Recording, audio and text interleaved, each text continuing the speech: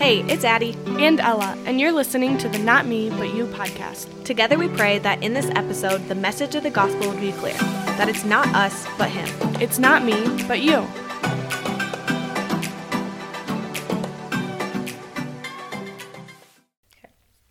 Hey guys, welcome back to another episode. Today we are doing part 1 of our Good Friday because after going through the whole process of just everything that went on like in this day leading up to Jesus' death, there is a lot. So we are breaking it down for a part 1 and part 2, which actually works out because it fits in our whole timeline we have going on here. So part 1 of Good Friday. Yeah, or else you would have to listen to me and Ella talk for like 2 hours on this, and we figured that's probably not worth your time or our time, so we were like, let's break it down. And there's 6 weeks in Lent, so if we get 2 episodes, it just works out. So yeah, and it helps us to be less overwhelmed because we get overwhelmed with things like that. Yeah, so today we are going to basically go through Luke 22 verses 39 all the way to 65, but we're breaking it down into 3 main parts, which is the prayer on Mount of Olives, Jesus' arrest, and then Peter denying Jesus. So we're really not getting into like his trial or his death or any of that yet, which will be next week, but that's kind of how we broke up this episode. Yes. Yeah, so the first one is Jesus praying on the Mount of Olives, and that's found in Luke chapter 22, verses 39 through 46. So we decided, since we're breaking them up into a little bit shorter chunks, that you guys could bear to listen to us read the verses and wouldn't like be bored to death. Yeah. So basically, if you're driving in a car, you're welcome because you don't have to read them yourself and get in a car accident. We're not liable, so yeah. Yeah. We're just going to do Luke 22 verses 39 through 46. So this says, Jesus went out as usual to the Mount of Olives, and his disciples followed him. On reaching the place, he said to them, "Pray that you will not fall into temptation." He withdrew about a stone's throw beyond them, knelt down, and prayed, "Father, if you are willing, take this cup from me, yet not my will, but yours be done." An angel from heaven appeared to him and strengthened him. And being in anguish, he prayed more earnestly, and his sweat was like drops of blood falling to the ground. When he rose from prayer, he went back to the disciples. He found them asleep, exhausted from sorrow. "Why are you sleeping?" he asked them. "Get up and pray so that you will not fall into temptation." Yes, so this passage starts off in verse 39 with Jesus going to the Mount of Olives. And as I was reading a couple commentaries on this, it was talking about how in Luke 21, so just a chapter before this, right at the end of it, in verse 37, it says, "Each day Jesus was teaching at the temple, and each evening he went out to spend the night on the hill called the Mount of Olives." And it says in verse 39 that this was like his custom. And so in our notes, I wrote, Jesus went and slept on the Mount of Olives every night this week. And Ella was like, how did we know he slept there? And I was like, I just know that's what I inferred from where it says each night Jesus went to spend the night on the hill called the Mount of Olives. So anyway, we don't know. See, Jesus... I told Addie, I was like, he could have been praying on the hill all night. Yeah. You don't know he was sleeping there. Yeah, so either way, we don't know if Jesus was sleeping or praying on the hill the whole time this week, but we know that in this particular instance, he was going to the Mount of Olives to pray, to come before the Lord. But it also says in here that this was custom. So we see that, like I said, back in Luke 21. So this was somewhere like he regularly went. Like, to me, I see it as like his special place that he would go and pray. Which... the spending the night there does make sense because we are told, the Son of Man had no place to lay his head. Jesus did not have a home. Yeah. So it makes sense, but I was just being difficult when I was like, how do you know he slept there? Yeah, either way, it was custom for Jesus to go to this Mount of Olives to spend time there.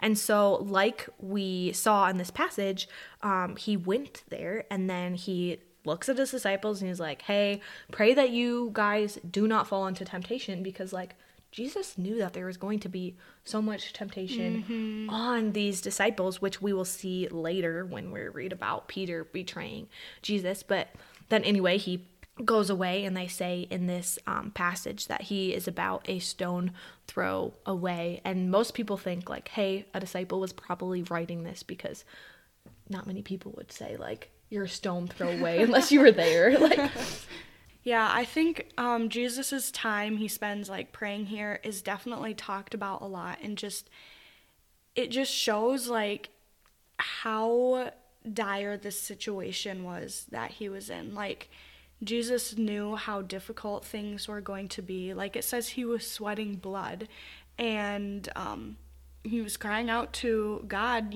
if there's any way, like, this doesn't have to go down, like, take this cup of suffering away from me. Because when Jesus was on the cross, he drank the cup of God's wrath. Like, he took on God's wrath for us, so we don't have to take that if we accept him as our Lord and Savior. But obviously in verse 42, Jesus says, "Nevertheless, not my will, but yours be done."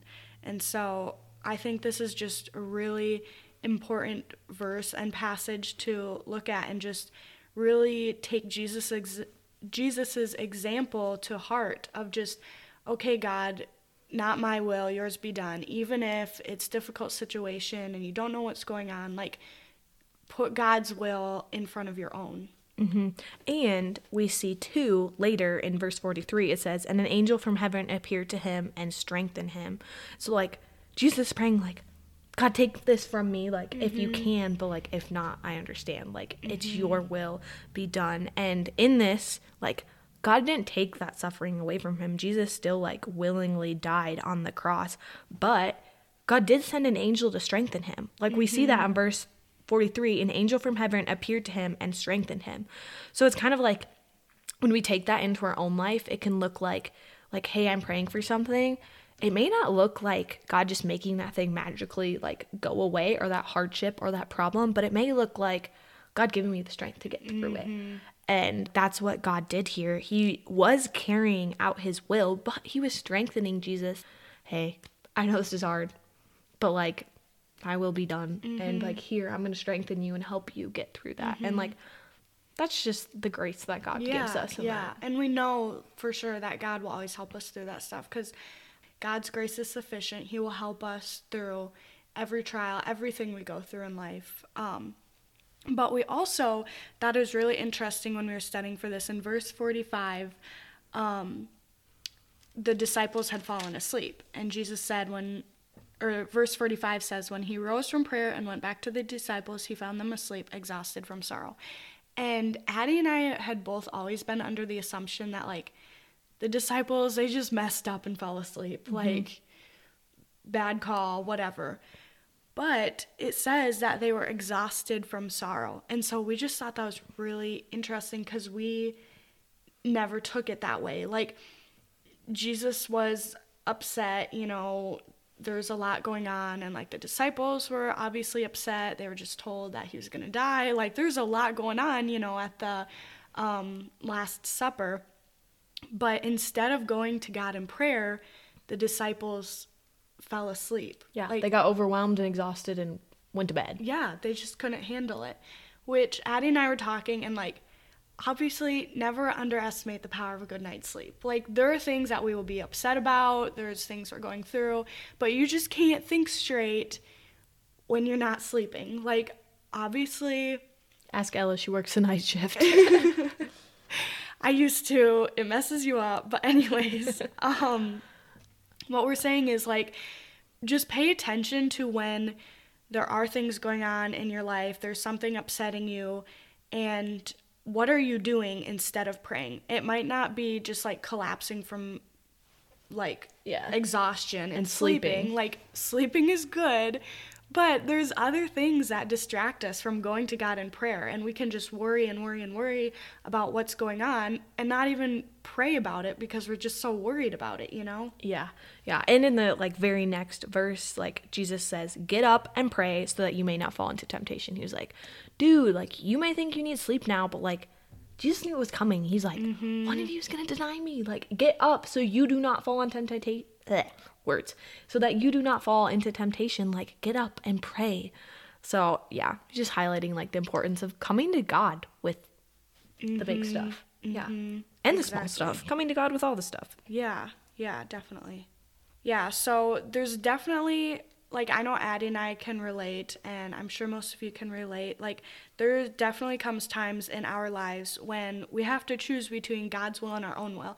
And that's not always, like, some big decision, some big monumental thing going on in your life. Some days it's just denying yourself and not sinning, not picking up your phone, not like doing certain things that you know will cause you to stumble into sin. Just putting God's will before your own, because we know that God's will is for us to be more and more like him and to be righteous and holy. And so Jesus's choice here of taking on God's will and drinking his cup of wrath displays his level of commitment and obedience to God, and the true condition of his heart, because that is truly something that we can't even comprehend, that level of obedience. Yeah. And I think number 2, it's important to note here that, like, God isn't saying, like, you can't pray for the hard stuff to be taken away. He isn't just saying, oh, you have to, you know, submit to my will and you can never ask for it to, like, be changed at all. It's like, no, you can ask and pray, like, Lord, take this cancer from my friend. That's a solid prayer. You can pray and ask God that, but it's also like, Lord, take this cancer from my friend. And if not, like, I understand that if it is your will that, you know, XYZ happens to her, I understand that, and I understand that, like, you have a greater purpose in it, and I would rather your will be done than anything else. Yeah. And so, like, I think it's important to note that, too. Like, it's not, you know, that willy-nilly you can't pray for it. But, like, it is accepting that God's will is better. Yeah, you can ask for specific things. You just have to keep open hands. Exactly. Yes, the open hand model of that. Yeah, so that is pretty much all we have for the Mount of Olives section. So the next part we want to go through is Luke 22, verses 47 through 53, and this is Jesus's arrest. Yes, I will go ahead and read that one. Okay. So starting in verse 47, it says, while he was still speaking, I was going to say sleeping. The disciples were sleeping, but Jesus wasn't. He was speaking. Anyway, starting in verse 47, it says, while he was still speaking, a crowd came up, and the man who was called Judas, one of the 12, was leading them. He approached Jesus to kiss him, but Jesus asked him, Judas, are you betraying the Son of Man with a kiss? When Jesus' followers saw what was going to happen, they said, Lord, should we strike him with our sword? And one of them struck the servant of the high priest, cutting off his right ear. But Jesus answered, no more of this. And he touched the man's ear and healed him. Then Jesus said to the chief priests, the officers of the temple guard, and the elders who had come for him, am I leading a rebellion that you have come with swords and clubs? Every day I was with you in the temple courts, and you did not lay a hand on me. But this is your hour when darkness reigns. Yeah, so we see here Judas's betrayal that had been predicted finally comes to light.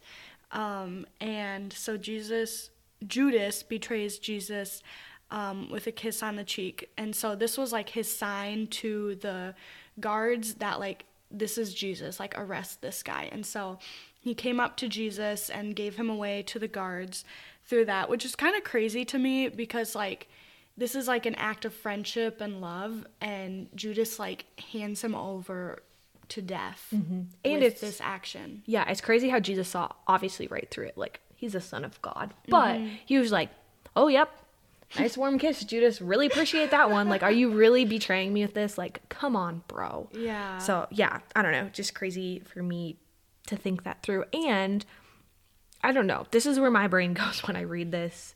I was like, was Jesus, like, just a very common-looking dude? Like, if they all hated him so much, how did we have to walk up to a group of them and be like, I'm gonna kiss him, and then you'll know it's the guy? Like, I don't know. I just feel like if you really hate someone, you know what they look like. Odd Addie thought. I have no idea if there's significance or anything in that, but I don't know. Well, I feel like, and it's not like there's social media to, like, Oh my gosh, Did you see that? Jesus just healed me. Yeah. Check it out.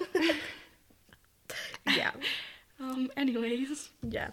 And I think it's crazy to me too that Jesus was being arrested by someone he loved, by someone who was a disciple, who had followed him for like his time in ministry.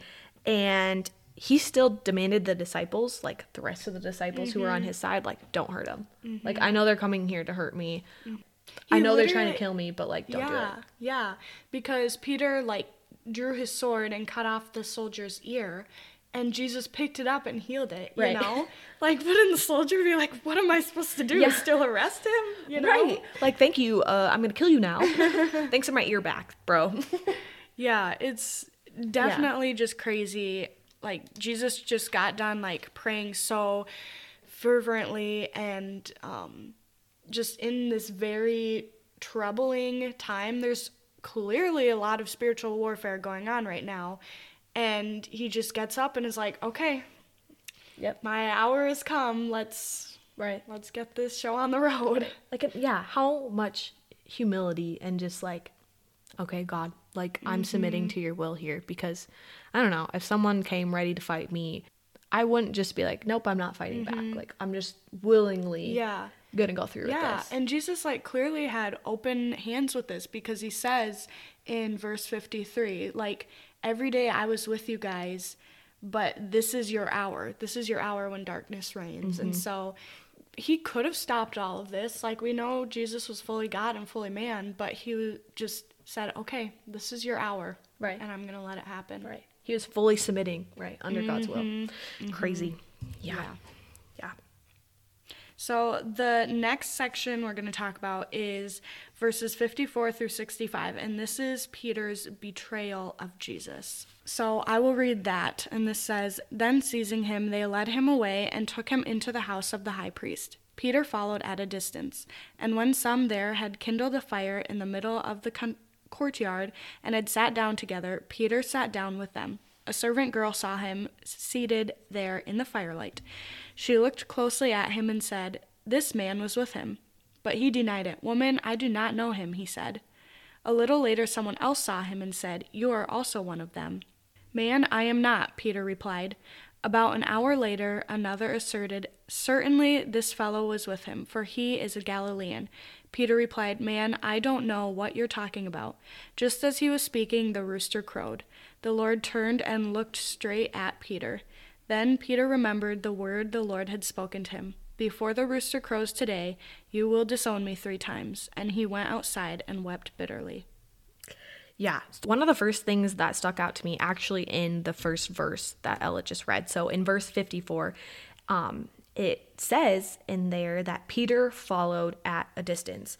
And it's interesting because Peter was probably, well, we know he was in that crowd that was just standing up, like ready to cut the guy's ear off, ready to fight him. And then all of a sudden, like, Jesus is captured and he's like, I'm going to follow at a distance. And even the day before, like, at the Last Supper, Jesus told Peter, "You will deny me 3 times." And Peter's like, "No, Lord, like, I will follow you to death. Like, that will never happen." But here it is, you know, just as Jesus predicted. And we see, like, when Jesus on the Mount of Olives, he's like, pray that you do not fall into temptation. And Peter, clearly here in this passage, is falling into temptation. He is denying Jesus not once, not twice, but 3 times. And it's crazy because he followed at a distance. He did not want to have a clear association with Jesus. Like, he's already, like, starting this denial process practically. And I don't know, it makes me think about, like, how often do we do this? Like, how often does someone say something and I know, like, it goes against what I believe, but I'm not bold enough to, like, stand up for that. I'm not bold enough to, like, say something in that moment. I'm like, I'm going to follow Jesus at a distance right now. Like, I'm not going to be like, oh, yeah, buddy, right up to him. Yeah. I'd rather stand back. Right. Sometimes it's so much easier to just slip into the crowd. Right. And not take ownership that, like, I know that guy, like, that's my king, that's my savior, like, that's who I follow. So anyway, I found that, like, particular part of, like, Peter following at a distance, I just think it shows, like, his heart posture was already kind of there. Like, before he even denied him out of his mouth, he was slinking back, like, hey, I don't want to be associated with this guy. Like, bad things are going to happen. I'm not sure I want one in on this. Right. And we don't know at this point if Peter was truly converted or not, like if he was like truly convinced of Jesus being Messiah. There's like a lot of different things I've read on like when his official conversion happened. He might have already been fully a Christian at this point. He might not have been, but regardless, like Addie said, there's times in our lives where we might turn from God, we might go through, it doesn't look the same, obviously, as Peter's situation here, but, like, we might not own up to what we believe in. We might go through a period of habitual sin, unrepentant sin. Like, there's a lot of different things we can go through in our lives as Christians already, but that doesn't mean we're not saved necessarily. And, like, obviously, when we go through those things, like, God wants us to turn back to him as soon as we can. Like, as soon as our eyes are opened and our heart realizes the wrong we've done, we need to turn back to him right away. Right. And too, I think that's something that, like, we can debate that all the time of, like, when Peter, you know, came to truly believe, but it's something we'll never know. Like, that's between, like, him and God. Like, God sees our heart. God knows. And, like, that's the same with us, too. Like, I can't see through someone and be like, they're not a believer. Like, that is something between, like, the Lord and them. Right. And obviously, like, our actions should reflect our salvation, but we mess up. We mess up. Yeah. So it's not always going to be perfect. Right. And I love how Peter, he denies Jesus once, he denies he denies Jesus twice, and then he denies them a third time. So then in verse 61, right after the rooster crows, it says, "The Lord turned and looked straight at Peter. Then Peter remembered the word of the Lord that had been spoken to him." I just can't imagine, like, that look. I like, know. just, you say that, and then Jesus just turns and looks at you, and you're like, oh my gosh, he said this would happen. I was like, no, like, I will not fall into temptation. I got this. And then I wonder if he's, like, flashing back to in the garden where Jesus is like, pray that you do not be tempted. It's like, oh yeah, fell asleep there. Like, and, like, a lot of times we don't realize what we're doing until, like, God reveals it to us, whether it's through his word, through another person in our life, through church, or there's a lot of different ways God speaks to us, but, like, we don't always realize what we're doing, and, like, we might know, like, it's wrong, but it hasn't really cut to our heart yet until, like, God speaks to us and he calls us out, and it's like, oh my goodness, like oh no, dang, yeah, I done messed up. And the crazy part about this too, as I was reading about this, they were saying, like, whatever the Greek or Hebrew word, it's really referring to, like, how Jesus looked at him in love. Like, so Jesus looked at Peter in love even after he denied him 3 times. Like, Peter or Jesus was just like, I still love you, bro. Like, I know, like, I knew this would happen. It's okay. Yeah. Like, and that's just, like, the grace of God. Like, we can mess up over and over and over again, and if we are truly in Christ and Christ is, like, our savior, it'll be okay. Yeah. Like, and we're saved, we're forgiven. Right. It's amazing. Right. And I think we don't realize that. Definitely. We don't sit and dwell on that and think about that. Yeah, it's such a special thing. We do not even realize how fortunate we are to be Christians. But yeah, that is basically what we have for you guys with our part 1 of Good Friday. Just going through all these events leading up to Jesus's trial and crucifixion. It's crazy to me, like, just how so much was going on in such a short span of time. Like, you have the Last Supper, and there's a lot going on there. We have Good Friday, and there's just so much going on in this one night. Right. It blows our minds how much went And later, down. we'll learn, too, that, like, they're holding a trial this night, too, for Jesus' like, conviction. So it's crazy. I actually not argued with Ella before this. I was like, how do we know that the Mount of Olives didn't technically happen on Thursday? I was like, what if it was, like, after midnight? She's like, stop. It could have, but we're not going to get into that. Right. Yeah. A lot happened on Friday, aka, but yes. But like Ella said, thanks once again for listening to another episode. And like we said, our next week's episode, we will dive into, like, we're still on Good Friday. We're just going to, like, pick up on the trial of Jesus and his crucifixion. Yeah. So getting closer to Easter. We're getting close to the exciting part. We're just in the not so happy part right now. This is still exciting, though. It's exciting, but it's kind of sad. Yeah. It's Anyway. not going to get better till we hit Easter, so stay with us. Yeah. That's how we're keeping people listening. All right, you guys. Thank you so much for listening, and we will talk to you next week. Bye.